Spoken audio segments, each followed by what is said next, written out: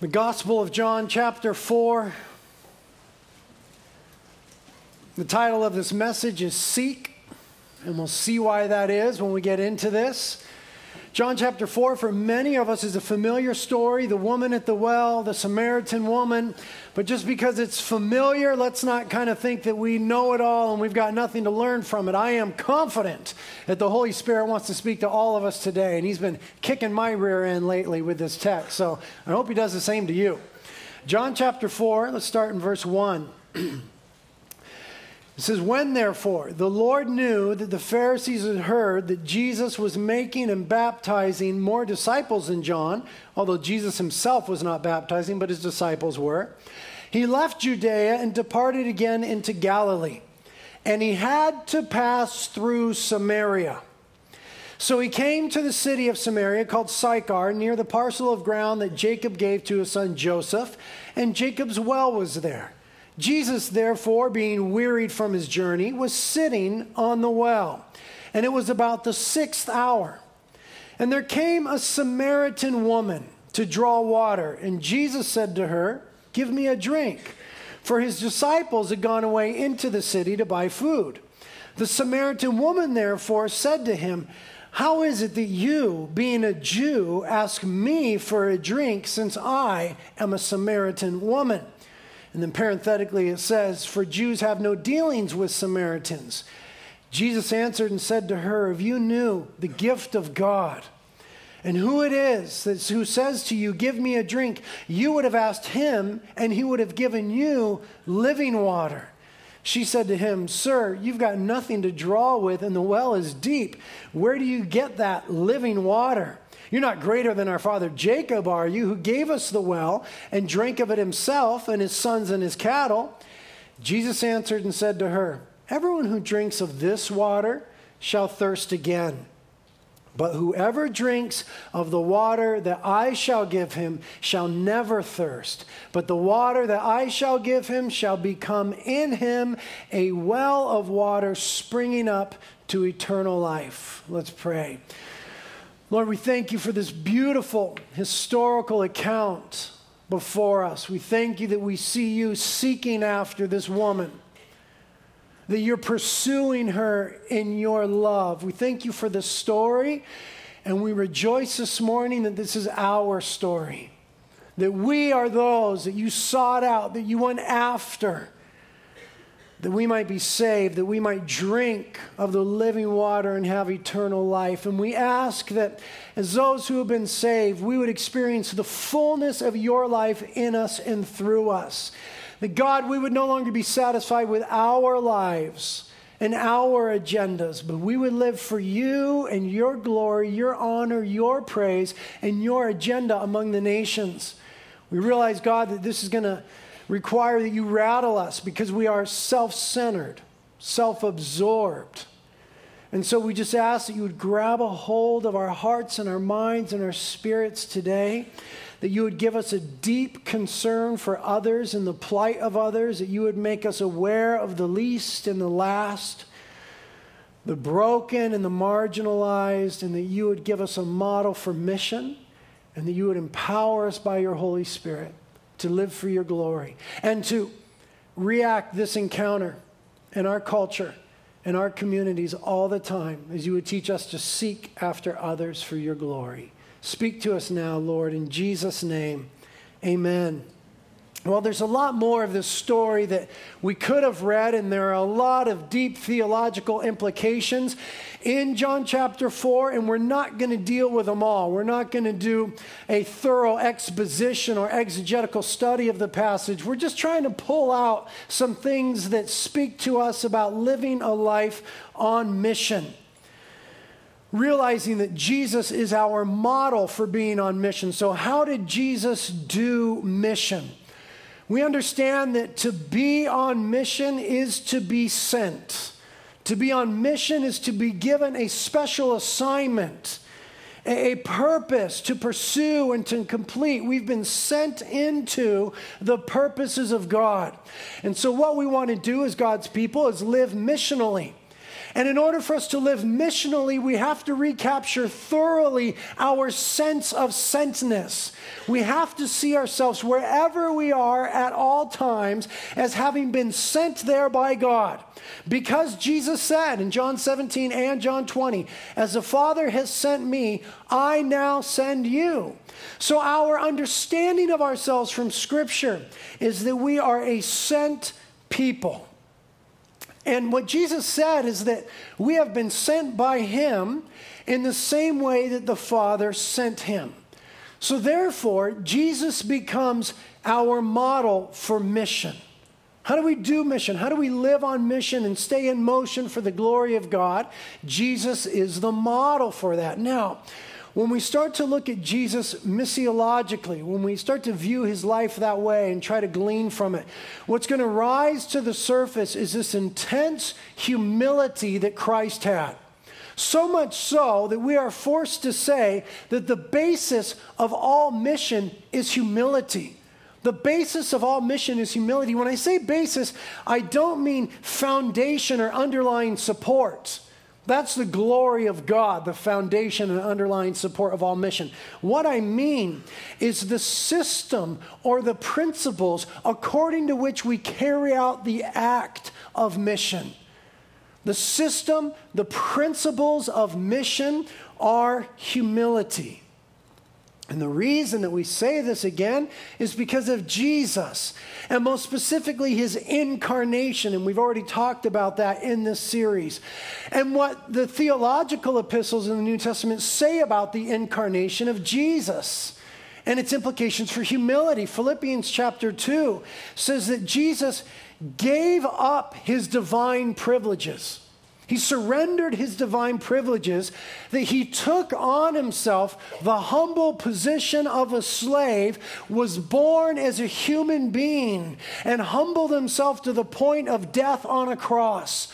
The salient point is that Jesus, to be on mission, humbled himself radically.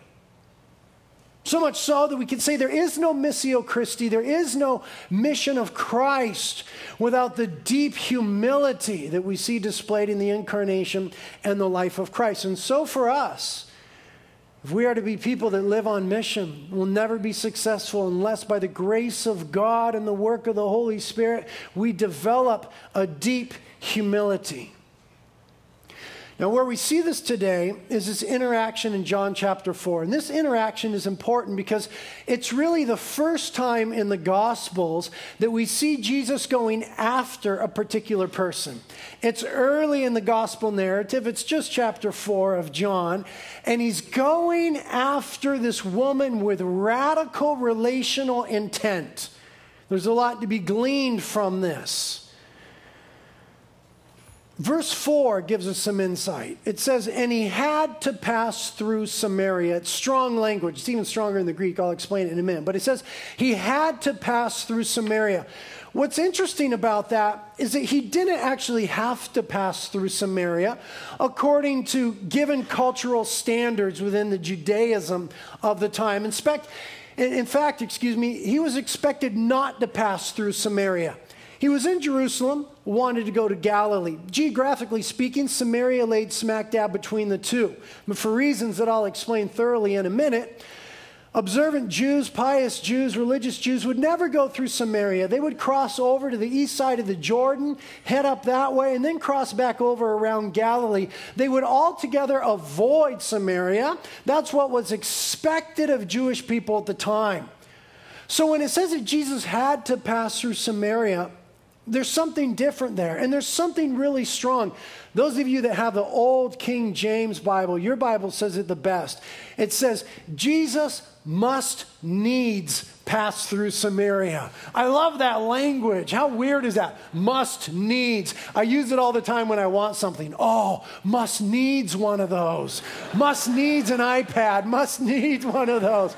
All the time I use that. It's great language. It's biblical. Jesus must needs pass through Samaria. But it wasn't a cultural or a religious thing. It was a God thing.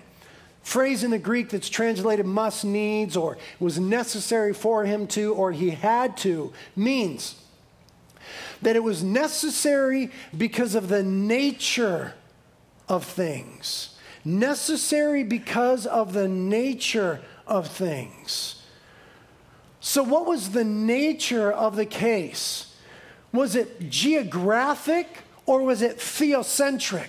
Did he go through Samaria for convenience sake or for Christ's sake, for the glory of God? Was it pragmatic, the shortest distance between point A and B, or was it purposeful?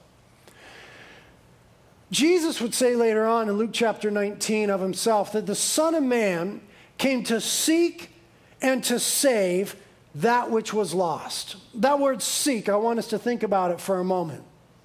The word seek carries the idea that something is not readily accessible or attainable.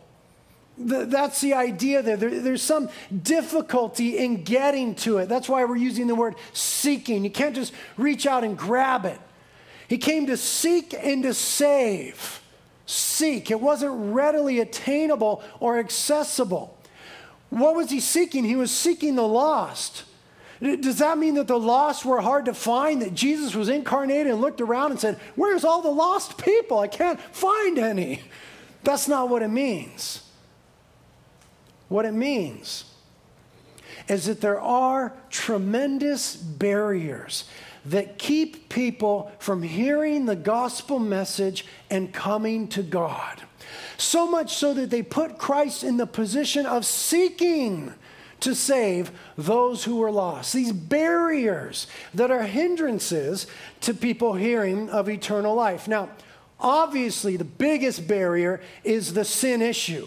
And that's the number one barrier that Jesus came to deal with, to remove that barrier, that we can be reconciled to God, have new life and eternal life. But before we can even get to the sin issue and the sin barrier that needs to be removed, there are other barriers in society, in culture, in our lives that keep us from even getting to the point where we can hear the message that deals with the sin issue. And missiologists and missionaries are always talking about and writing about and trying to figure out how to deal with the cultural barriers around the world, how to deal with language barriers and societal barriers and traditional barriers and worldview barriers. How do we deal with those? How do we address those? How do we access people in spite of those? And we, who are missiologists and missionaries that may never get on an airplane. In other words, we know that we're called to live life on mission right now where we are. We are a sent people. We also realize, and we need to think about and strategize about the fact that there are barriers in the lives of the people that we love, more importantly, that God loves, that keep them from being able to hear the message. We need to identify those. We need to address those. We need to handle those carefully. In this story, in Jesus' context here, there are some serious barriers that had to be gotten through before this woman could hear the message of eternal life. There's racial issues going on here, religious issues, gender issues here. There's deep identity issues. And there are issues of sexuality that Jesus addresses in the story. And what happens is that these issues become barriers that could have kept this woman from hearing about eternal life. And we are surrounded by such barriers every day. Now, the first place that we encounter a barrier is in the text where we already know that Jesus is a Jew. If you didn't know that, welcome to the Bible. Jesus is a Jew, and the woman was a Samaritan. Jesus was a Jew, and the woman was a Samaritan. If we do a little bit of study, we find out that that means there were real racial and religious issues. Samaria, as I said, was and is the region between Jerusalem and Galilee on the west side of the Jordan River. It is still a region today. Jacob's Well is still there today. There are still Samaritans, an actual people group that live there in communities today. It's in an area that we would now call the West Bank. Now, In the time of Christ, there were deep-seated racial tensions between the Jews and the Samaritans. Tensions is not a strong enough word. There was radical hatred, racial hatred between Jews and Samaritans. And there had been by the time of Christ for over 500 years. I mean, we can't even fathom that as Americans. We're a pretty young country. We're talking over 500 years of hatred between people that live right next to each other.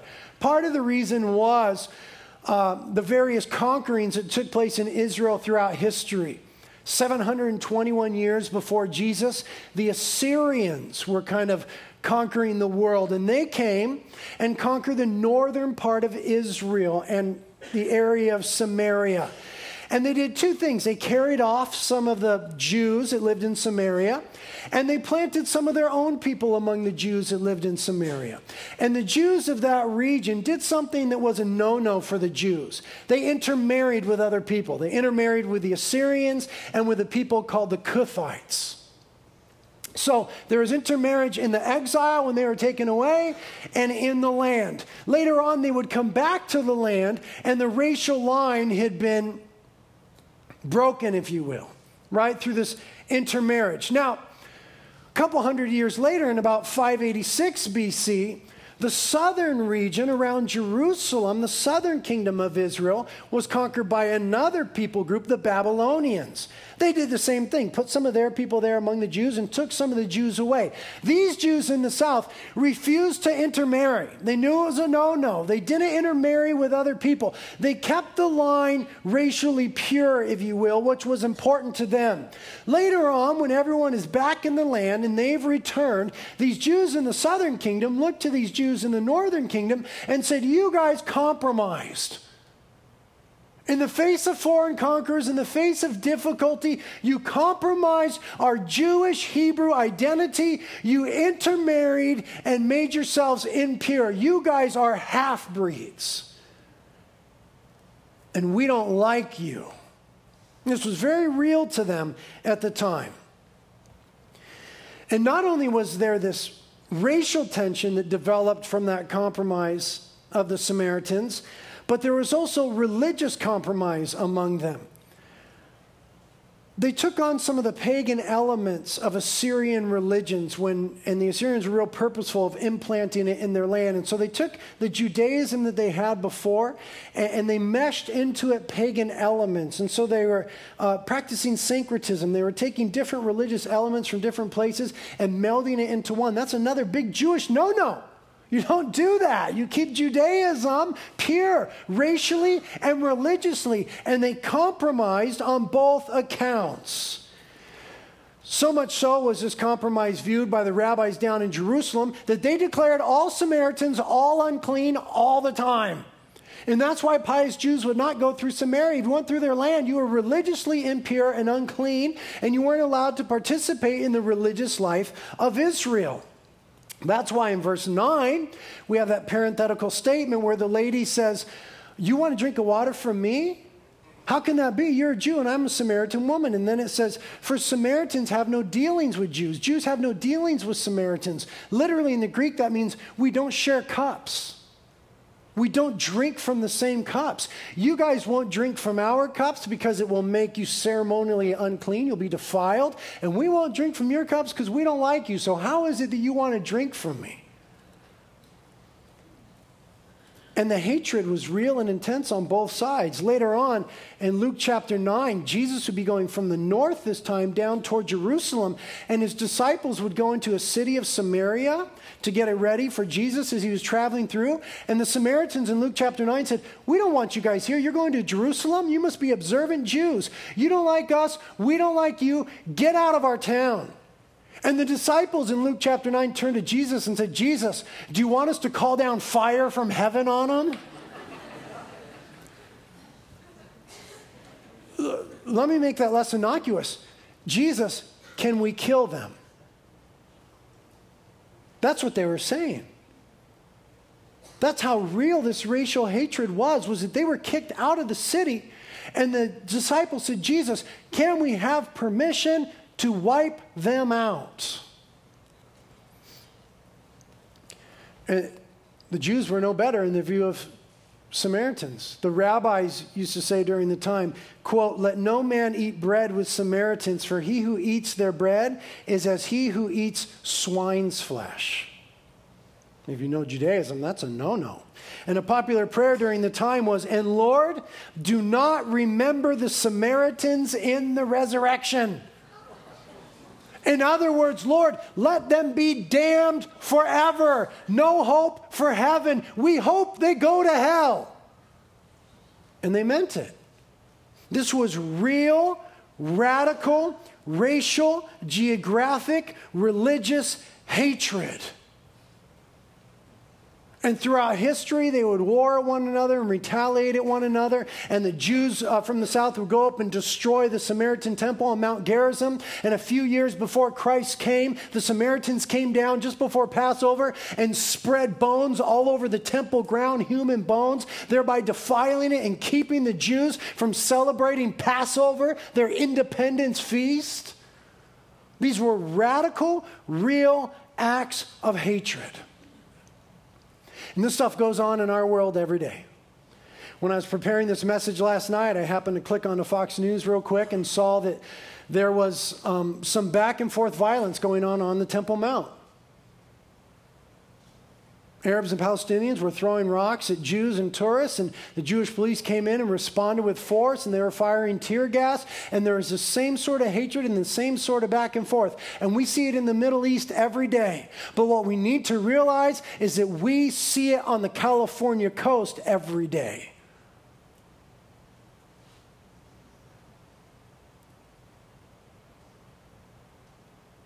It's just not as overt, but do you understand that in our own communities here in Santa Barbara, Carpinteria, and Ventura, that we have a Hispanic community, 50% in Carpinteria, my hometown, 50% in the Hispanic community.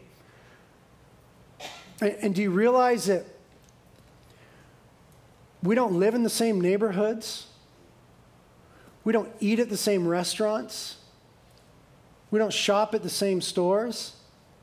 We don't wave when we're driving past each other? We don't look each other in the eye when we're walking down the street, and that we actually walk down different streets? That in our midst, in our own community, there's real racial tension, issues that become barriers. And racial and religious barriers are some of the biggest because they're sacred. People don't cross over those barriers easily. They hold on to them. And Jesus becomes a barrier breaker as a Jew going into Samaria, seeking after this woman. Oh, she's a woman. There's another issue. There was very real gender issues going on here. Jesus is at the well in the middle of the day alone, and the woman comes and she's alone, and according to that culture, it was totally inappropriate for them to talk. It was a different culture. Now you'd be like, oh, hookup, awesome, and you go talk if you're not married. This was a totally different culture at the time. What was culturally expected of Jesus is that as he was sitting at the well and he saw the woman approaching, he was to back up at least 20 feet in a passive sort of stance, thereby signaling that it was morally and culturally acceptable for her to approach the well while he maintained his difference and do what she needed to do. And yet Jesus is here not only as a man and a Jewish man, but a Jewish rabbi. And if there's one thing that Jewish men did not do, and especially Jewish rabbis, it was discuss theological issues with women. And if you were to read the text later on, you'll see that they had some real heavy, deep theological discussions. There was another no-no for Jews. In fact, the Mishnah, which is a recording of Jewish oral law, says this, quote, "He that talks much with womankind brings evil upon himself and neglects the study of the law, and at last will inherit Gehenna, hell." Now, I'm happy to say we don't view women the same way these days. But it was real at this time. In fact, in verse 27, the disciples come and it says they were amazed that Jesus was speaking to a woman. I mean, they were amazed. What is he doing, breaking that cultural, gender barrier, normative boundary? This is scandalous. A Jewish rabbi alone with this woman talking theology? This is ridiculous. They're very upset by that. Now, the gender issues in our culture are not the same. They're different, but we have gender issues. And I hope to get into this in the weeks to come in the Missio Christi series, but we have some serious gender issues. I mean, it's almost an accepted thing in our culture that people would change their gender. People have sex changes in our culture that we've come to the place where we understand, oh, you're in the wrong body. Okay, well, let's change your body parts and let's adjust that and let's do this whole gender swap thing. We've got radical gender issues. Somehow we're in a culture that is just on the verge, if not already celebrating gender change, and yet the Olympic Committee won't let women participate in the ski jump competition. You can change your gender, you can get married to the same gender, but you better not jump on your skis, young lady.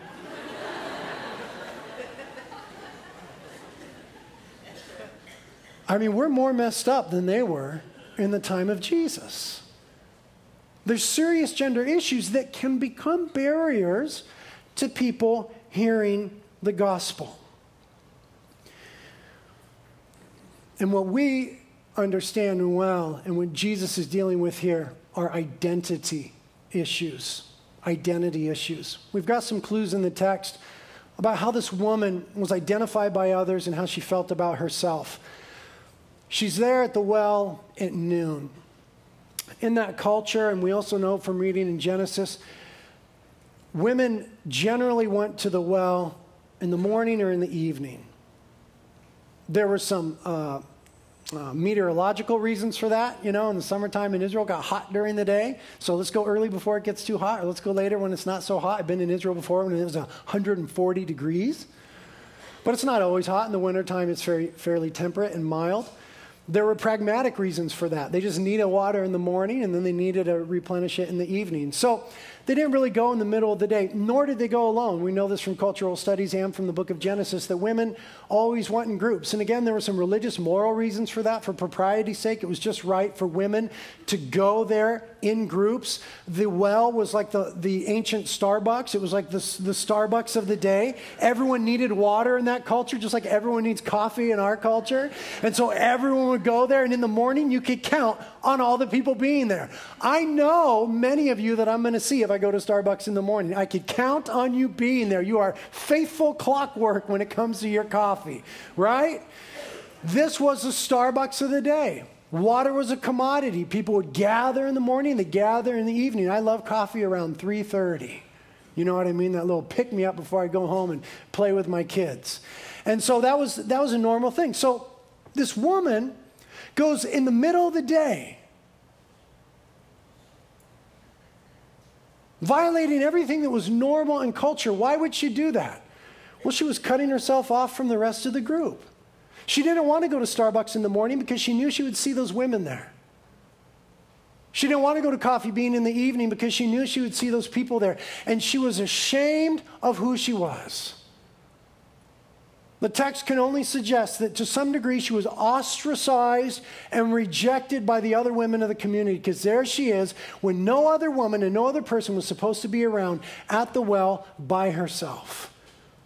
This was a woman who was identified as a bad woman and who felt badly about herself. And Jesus brings out why this is. In verse 15, the woman said to him, "Sir, give me this water so that I will not be thirsty, nor come all the way here to draw." And he said to her, "Well, go call your husband and come here." The woman answered and said, "I have no husband." Jesus said to her, "You've well said, I have no husband, for you've had 5 husbands, and the one whom you have now is not your husband. This you've said truly." And the woman said to him, in perhaps the greatest understatement in the history of the world, "Sir, I perceive that you're a prophet."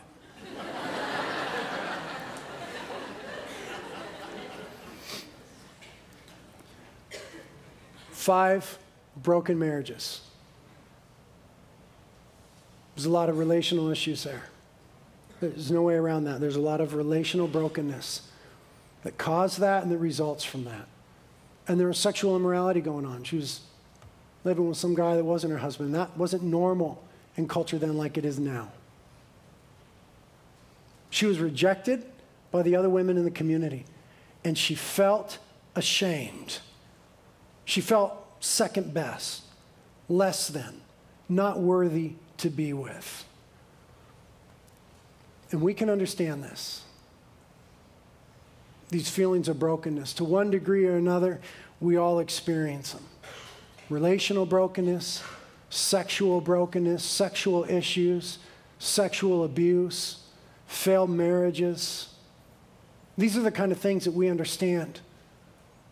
These are the kind of things that Jesus is wanting to deal with her so he could get her the good news of the gospel that heals all brokenness.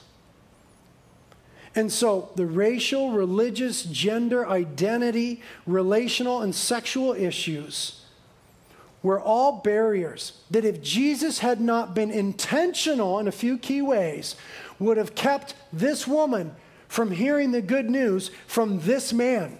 So this man had to approach things very carefully, because when this woman came toward the well and saw that man, she was savvy enough to know, Jewish rabbi. I don't like him. He doesn't like me. I don't want anything to do with this guy. You better move away and do what is culturally expected. He didn't move away. For some reason, she moved near.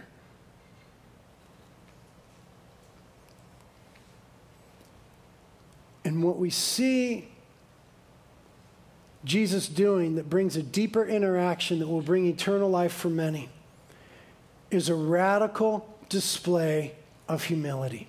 Jesus doesn't walk into this interaction as the leader of a worldwide revolution. Listen to me. He walks into this interaction as one who had just been disapproved of, rejected, and endangered. That's what's going on in verses 1 through 3 when it says that the Pharisees heard that Jesus was baptizing more than John. They disapproved of that. They didn't like that. They didn't approve of his ministry, of him having disciples and baptizing people, and they were upset by that. And Jesus, for various reasons, avoided certain kinds of conflict with the religious leaders until the right time, which was the cross. And so Jesus had just had an interaction in Jerusalem where he was disapproved of, rejected, and endangered. He left because he had to, because of the conflict.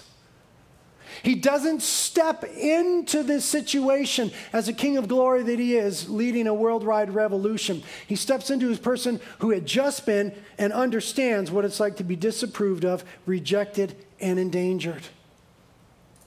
Beyond that, Jesus makes himself the minority. He wasn't sitting around in Jerusalem wanting the Samaritan woman to come there, where she would be the minority, where she would be further ostracized and rejected and discriminated against and unwanted. Instead, Jesus went where he became the minority, where he was discriminated against, where he was unwanted. He went there. He had just been rejected. He goes where he's unwanted, and he is in legitimate need. Verses 6 and 7 tell us that he was tired and he was thirsty. What we're starting to see as it pertains to mission is that Jesus is one who knew what it was like to be rejected and have to be exiled. That had happened too as a young child in Luke chapter 2 when he and his family had to flee to Egypt because Herod was killing Jewish boys. You remember that? They had been exiled in Egypt. Here he is now again, chased out of Jerusalem, so to speak. He went where he was a minority that would be discriminated against, didn't wait for them to come to him. He's not sitting in the church saying, hey, come in here, non-Christian. There's several hundred of us here. Come here.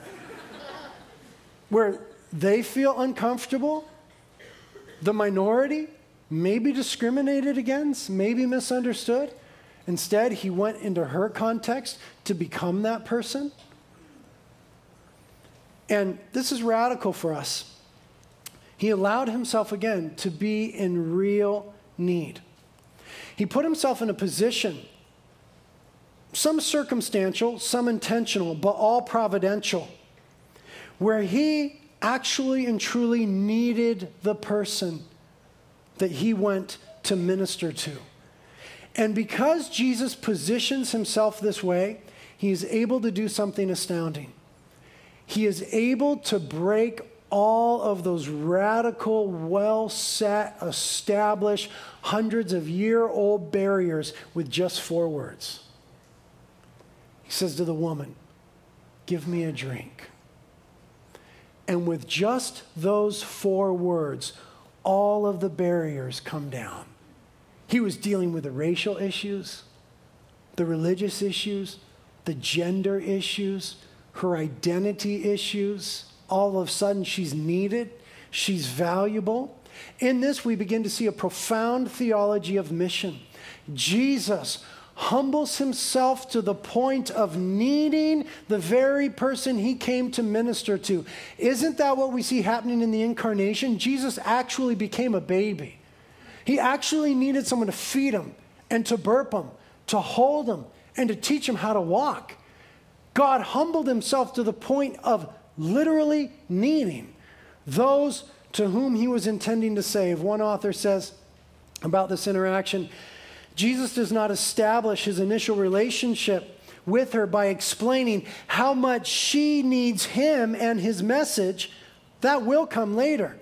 Rather, his opening line means, I am weak. I need you. Can you help me?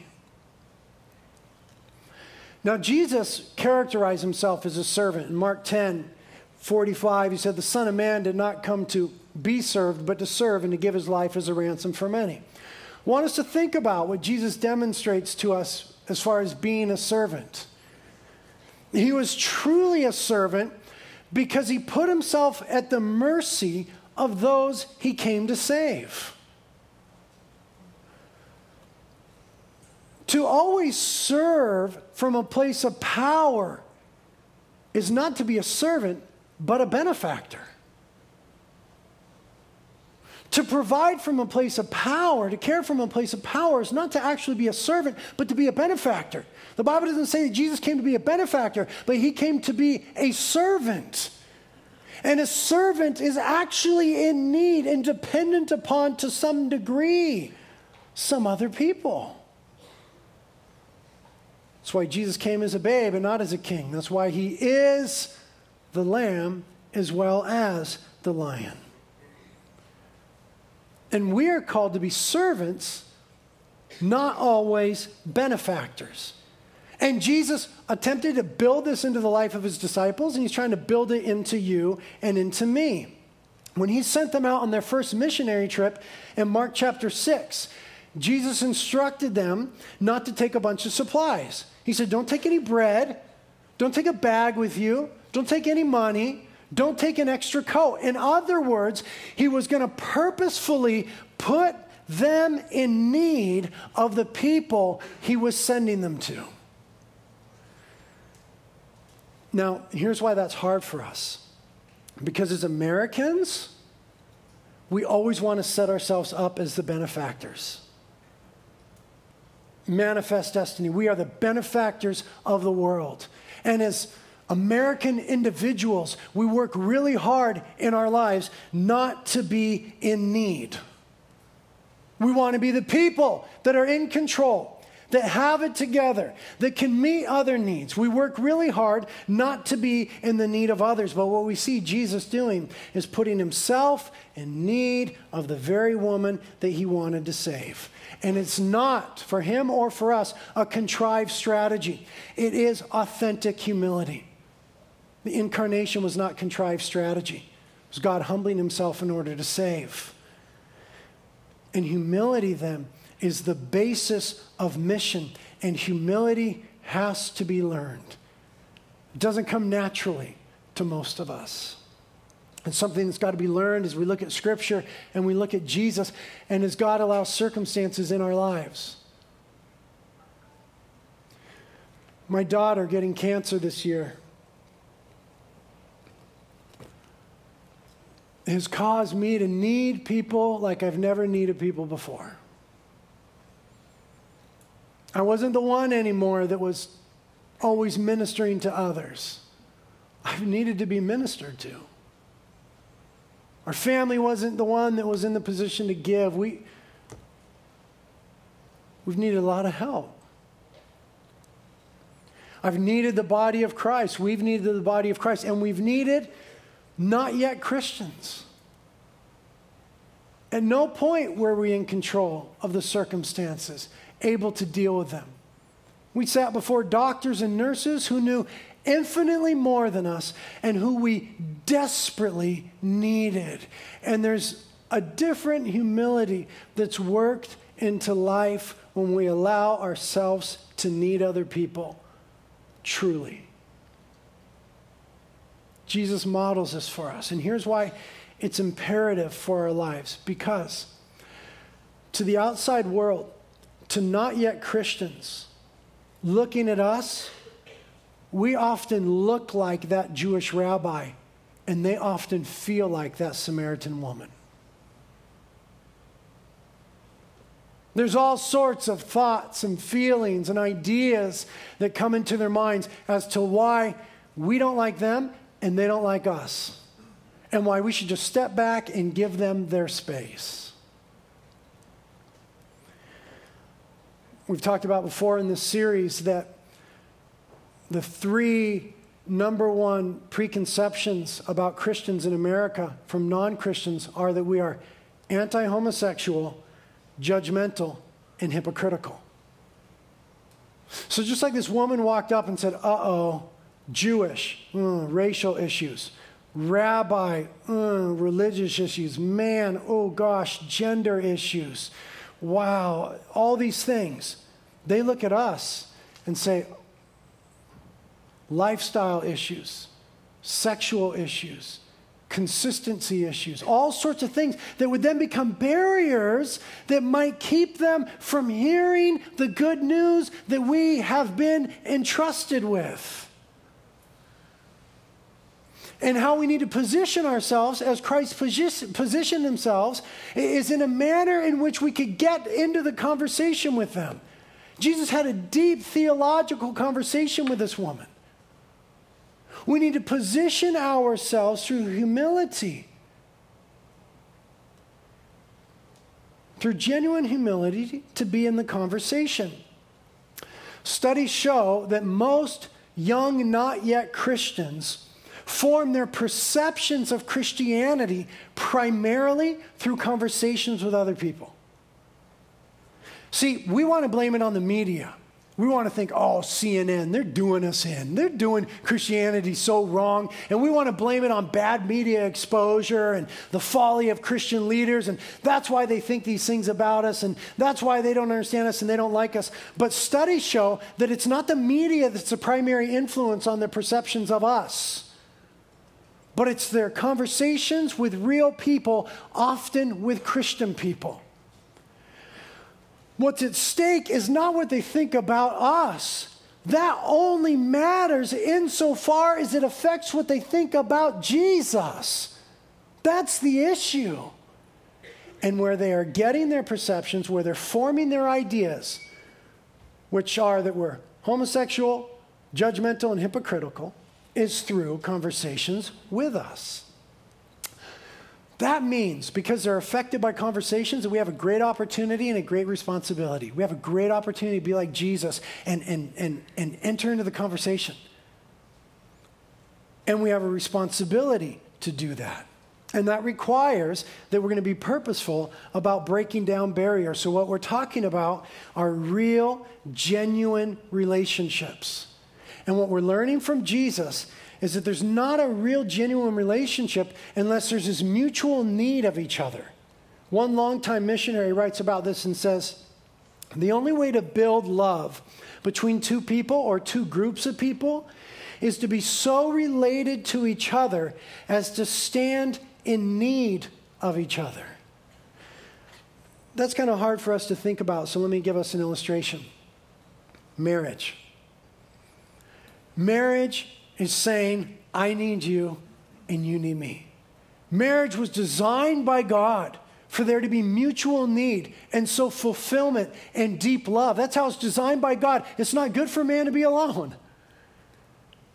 See, in marriage, as long as both partners have this legitimate, God-given need of each other and seek to meet each other's needs, then the relationship blossoms and flourishes and is beautiful. As soon as one person says, I don't need you, that relationship is broken. And so it is between races and gender and people groups. The moment we say, I don't need you, we don't need you, the relationship is broken. When we, through true humility, place ourselves in a setting of mutual need, then relationship can flourish and be built, and barriers are brought down, and the gospel is communicated. It's astounding to me that Jesus did not need to have it all together right here. Quite frankly, he didn't have it all together. Okay, listen, the guy is at a well in the middle of the day with no bucket. Okay? Nobody did that. Nobody did that. It's like showing up at Starbucks in the morning with no money. You're like, oh, I forgot it. Like, you don't do that. Now, I'm confident that Jesus and his boys had a bucket. Every traveling group in that day had a leather bucket. A little stick would hold open the mouth. It would be on a rope. You lower it down, pull it up, use your water, and then you could roll that little leather thing up and put it in your bag, and it was very transportable. Every group traveling had it. They for sure had one. But the disciples went to town to buy food, and I'm confident that Jesus let them take the bag, thereby putting himself in legitimate need of this woman. Jesus didn't need to have it all together. You know, one of his initial interactions with Peter was very similar. There was a multitude pressing in around Jesus. He was on the Sea of Galilee, and he was getting ready to preach, but the people were pushing him up against the sea. And so he said, Peter, I need your boat. I want to get in your boat. I want to use it to preach from. I need you to row out a little bit and hold it steady. Jesus, to accomplish his mission at that moment, legitimately needed Peter, who would become one of the greatest apostles. And it started not with Peter first needing Jesus, but Jesus needing Peter. That's radical humility for God.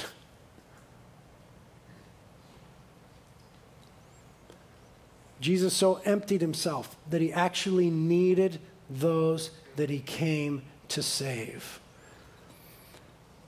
We don't have to have it together all the time, and we can't walk around in culture as Christians acting like we have it together all the time. What we do have is a message of the gospel, eternal life, Jesus, entrusted in earthen broken vessels, and it's the most important thing in the world. We got that.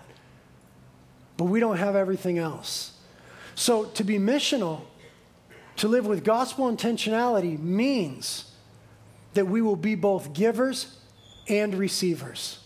We've got something to give for sure. We've got something to teach, but we've got something to learn as well. We're going to have legitimate needs. What this does for the woman, what it will do in our world, is it instantly elevated her sense of self-worth. She was legitimately needed by this Jewish rabbi man. She was ashamed, she was ostracized, she was relationally broken and sexually broken, but in the moment, she was actually needed. That elevated her sense of self-worth. You see, humility and mutual need moves us away from viewing people as projects and to actually demonstrating love and care. Did you know that most non-Christians think that we view them as projects? Just conversion possibilities? Did you know that only 1/3 of non-Christians think that Christians actually care about them? Only 1 out of 3 people outside there look in here and say, yeah, they care about me. Only 1 out of 3. And most of them think that we just see them as a project. You see, true humility and mutual need moves us from being project-oriented to relationally oriented. Other people would have struggled with this woman if they knew her deal. Jesus knew her deal. He knew her past. He knew her current sin. And he's still there with her. The disciples wouldn't want to be caught dead with that woman. They'd want to call down fire again. Because God knows something that we often don't get. Those who are forgiven much, love much. The prostitute who fell at the feet of Jesus in the Pharisee's house, Jesus said about her, she's loving me much because she's been forgiven a lot. You know what that also means? That means that people that need a lot of forgiveness also need a lot of love. Those who are the most broken, the most ostracized, and made the biggest mess, they need our love and relational care the most. They don't need us to tell them that we're not okay with their behavior. I think they're getting that. That we're not okay with their behavior. Jesus didn't condone this woman's behavior. He's dealing with the sin. He always dealt with the sin. But loving someone doesn't mean we condone their behavior. He was able to love even though her behavior was very bad. Loving someone doesn't mean you condone their behavior. In fact, from a biblical perspective, it's exactly the opposite. Romans 5:8 says God demonstrated his own love toward us in that while we were yet sinners, Christ died for us. When there was nothing to approve of, when we were doing everything wrong, he demonstrated his love. We need to go to break barriers down around and love those who are blowing it most. That's why Jesus had to pass through Samaria. And somehow we need to begin to understand and apply the fact that humanity never would have understood or experienced the love of God if Jesus had not given up certain divine rights, made himself a servant, and suffered upon a cross. Nobody would have understood God apart from that. Nobody's ever seen God, John 1 says, but Jesus has explained him. And because of the nature of God, that God is love, he is then a missionary God, and so God is always looking to break barriers. And so we need to be then, as the redeemed image bearers of God, those who are always looking to identify and break barriers because the love of God compels us. Jesus always expects that those that he saved will go out and also break barriers. You know, this woman did it instantly. At the end of the chapter, she goes into the city and she tells the men about Jesus. She confronts that gender barrier. And it says that the men believed her. You know that was a confrontation of the cultural barrier of the day where women's testimony wasn't even allowed in a court of law. And yet she is the first female Christian preacher right here. And the first women to go and tell the good news of the resurrection were women. I said that. Confronting gender barriers, cultural barriers. And they came and they themselves listened to this Jewish rabbi confronting religious barriers. And they came to the place where they said, we have heard for ourselves and know that this one is indeed the Savior of the world. God have grace on us to see and to confront barriers for the glory of God and the furtherance of the gospel. Amen. Lord, we ask for that grace. As we prayed in the beginning of this teaching, we are aware of our selfishness and our need to not need, our need to be in control, that we'd rather be benefactors and servants who actually need. But we're seeing today in your example that you call us to something different. We ask for grace, God. Holy Spirit, we need you to apply this message to the relationships of our lives, the business dealings that we have going on, how we're dealing with sickness and difficulties. Teach us how to be this in life and in culture. I confess that I don't fully get it, and I'm groping. How can I be like Christ in this instance? So Lord, help us, Holy Spirit, make application for us. I want to invite you guys to come and pray with the prayer team. If there's issues in your life, we have a God who listens. If you're struggling with some of these things, we have a God who cares. Pray for each other. Let's deal with the things that would be barriers in our own lives. Let's deal with our fake Christianity, our churchianity. So many of you are here just at church wanting to go through the motions. You're one of the biggest barriers to the gospel in our community. Deal with that today. Get on your face. Worship God in spirit and in truth. And as Jesus said to this woman, he'll come and find you.